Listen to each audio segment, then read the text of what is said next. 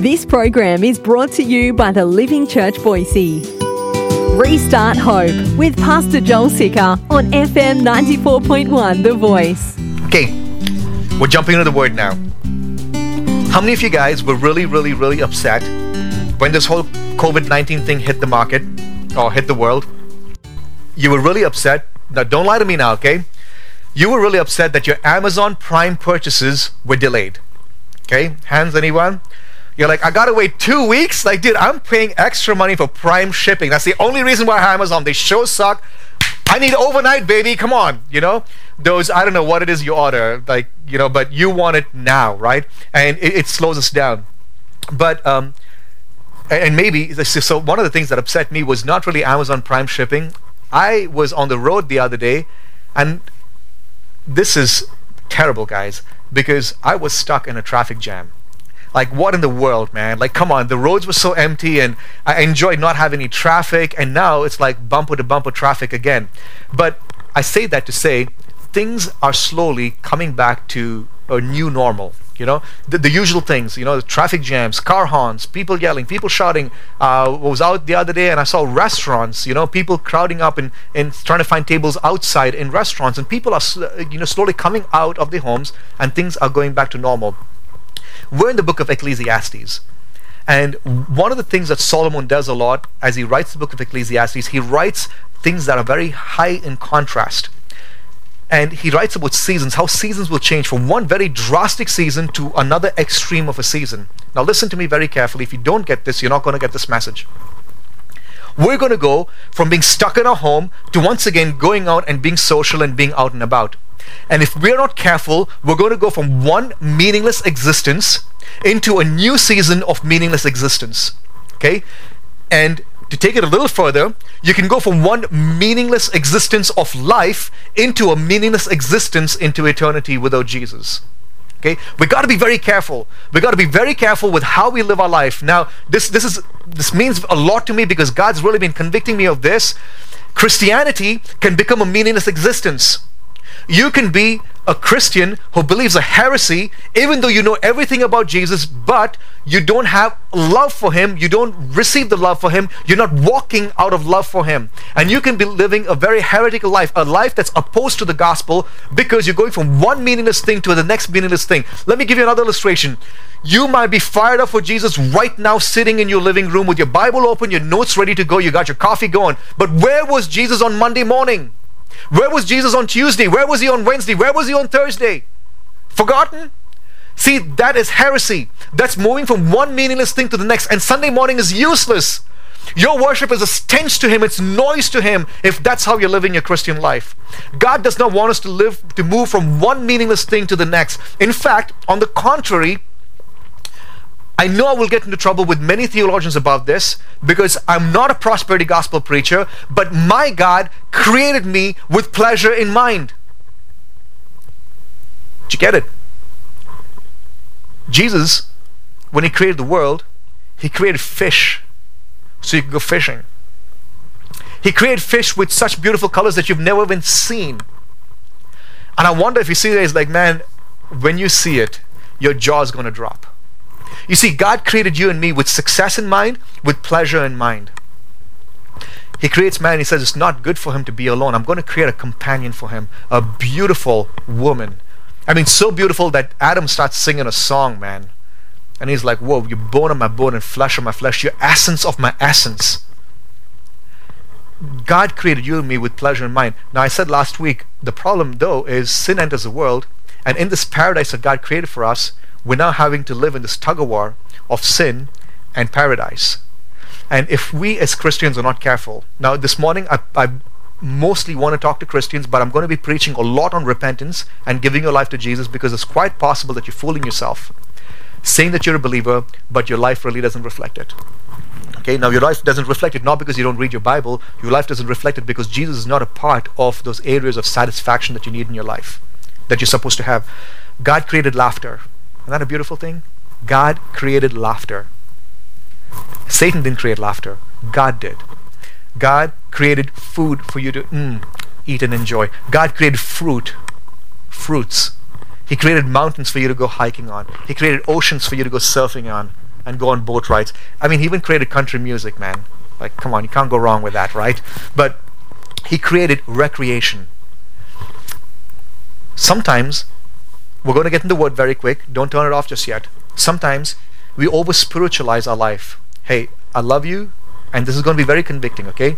The doctor's razor is going to come straight for your life, and it's going to be a good thing. Please receive it. Sometimes you over-spiritualize your life, and you forego the paradise that God has for you. It's quite possible that where you're sitting right now, you're a self-righteous, stuck-up, arrogant, quote-unquote Christian, and you have no fun, and misery loves company, and so you cause others to feel misery so that you can feel miserable with them. God created paradise for you and me, and God has pleasure in mind. The title for this morning is Satisfaction. And my wife was like, hey, what image do you want? I was like, a donut. That was the first thing that came to my mind. Satisfaction. Imagine, hey, next time when we meet as a church, we will have donuts, okay? Just because of this message. Imagine, man, glazed donuts that's like crunchy on the outside, like a little crispy on the outside, and it's sweet. I'm hungry. But satisfaction,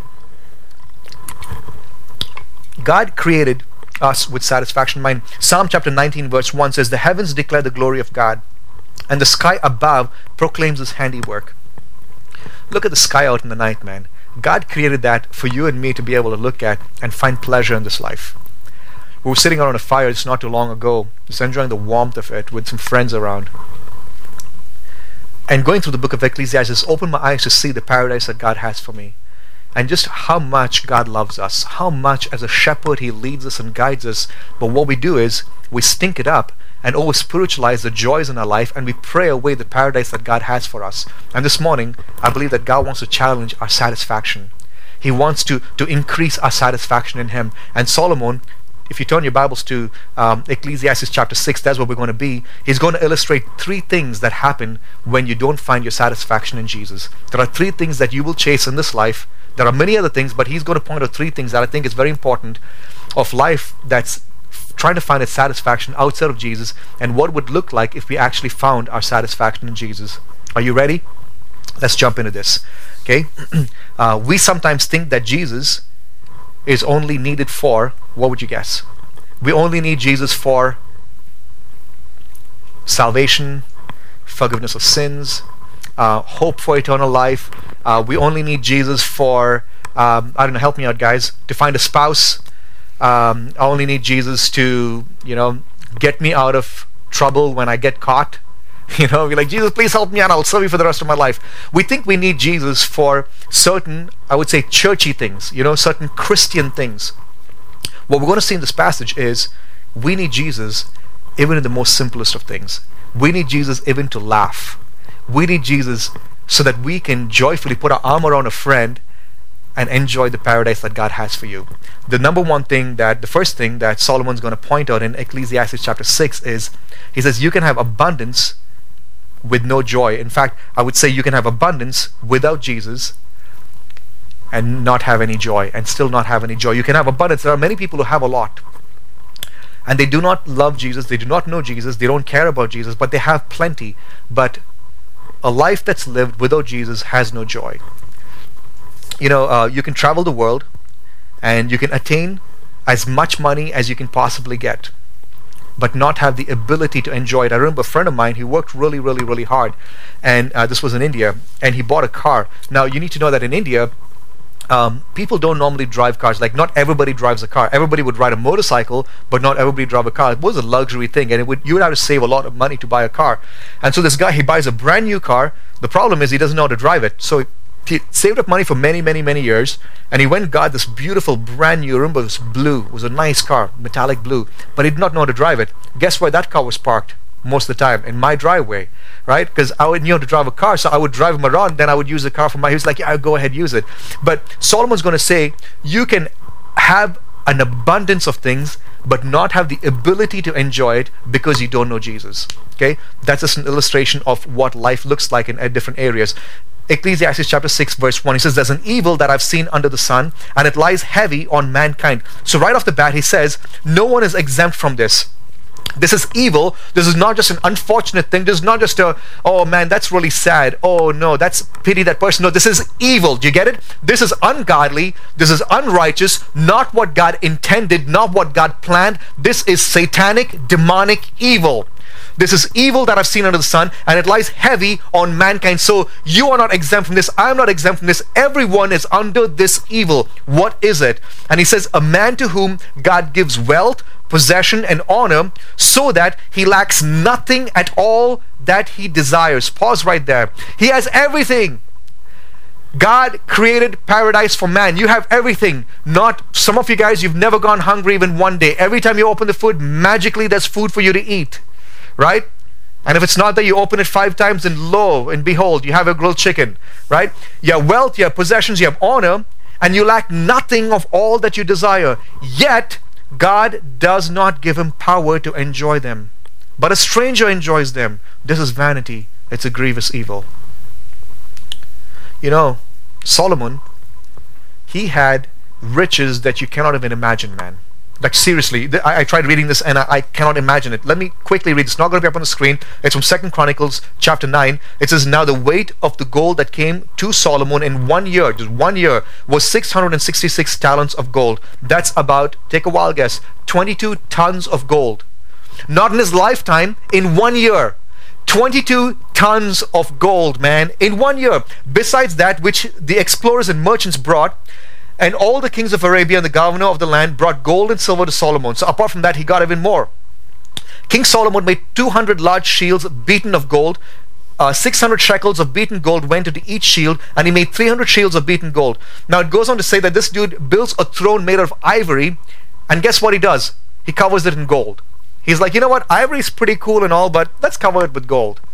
In fact, the Bible says that in his time, the economy was so great that silver was like rocks, and cedar, like expensive cedar, was like sagebrush. It's like, yeah, whatever. Solomon had abundance, didn't have joy. Solomon had everything. He had the houses, he had the women, he had the horses, he had the chariots. In our lingo, it would be he had the mansions. He had, special invites to the Playboy Mansion. He had the latest cars. He had all the latest gadgets. He had houses everywhere. He had in with the celebrities. In fact, celebrities would come to meet with him and to get counsel from him. He was the greatest guy on social media, but he didn't have joy. You might think that, well, this doesn't pertain to me. I'm not a rich guy, Joel. I drive a beaten Geo Prism. Okay, by the way, those are pretty cool cars. But you're like, this doesn't pertain to me, man. Rich people are the ones that struggle with this. Listen to me now. You are given abundance. And I'm not just talking because we're in America. If you're watching this in India, where you're one of the homeless people, you have abundance in this life. And you lack joy. And this is how you have abundance. When we are given life and we don't know how to enjoy it, you're given abundance but don't have the joy to enjoy it. God's not given us the ability because we've not sought him for the ability to enjoy life. You see, we're given abundance with every breath. Right now you're breathing. You're given abundance. You don't deserve it. You have it. I'm breathing. I have more than I can ask or imagine, not just because of my stuff or my family or my children, because I have life. I'm breathing, and God has given us abundance, but we don't know how to enjoy it. One guy says we have life and liberty, but the pursuit of happiness isn't going too well. Like Solomon says, we have all the abundance, but don't have the ability, the power to be able to enjoy it. And it says, but a stranger enjoys them, and this is vanity, it's a grievous evil. You see, like I said earlier, Jesus does not want to be a part of just our Sunday morning service. He wants to be a part of everything in your life, even the areas where you're searching for joy. Because the abundance that God's given you, it's supposed to point you to him, not away from him. In Psalm chapter 39, verse 6, David writes, he says, we're merely moving shadows. We're merely moving shadows. And all our busy rushing ends is nothing. It ends in nothing. All our busy rushing ends in nothing. We heap up wealth, not knowing who will spend it. And so, Lord, where do I put my hope? My only hope is in you. I really hope that the sorrows you're walking through right now. Now, as I say that you have abundance, you probably are rejecting that word because you probably are starving in areas in your life. That's all the time we have for today, but we would like to hear from you. Our address is PO Box 2014 Eagle, Idaho 83616. You can also listen to this message and more on the Living Church Boise app, available in your app store.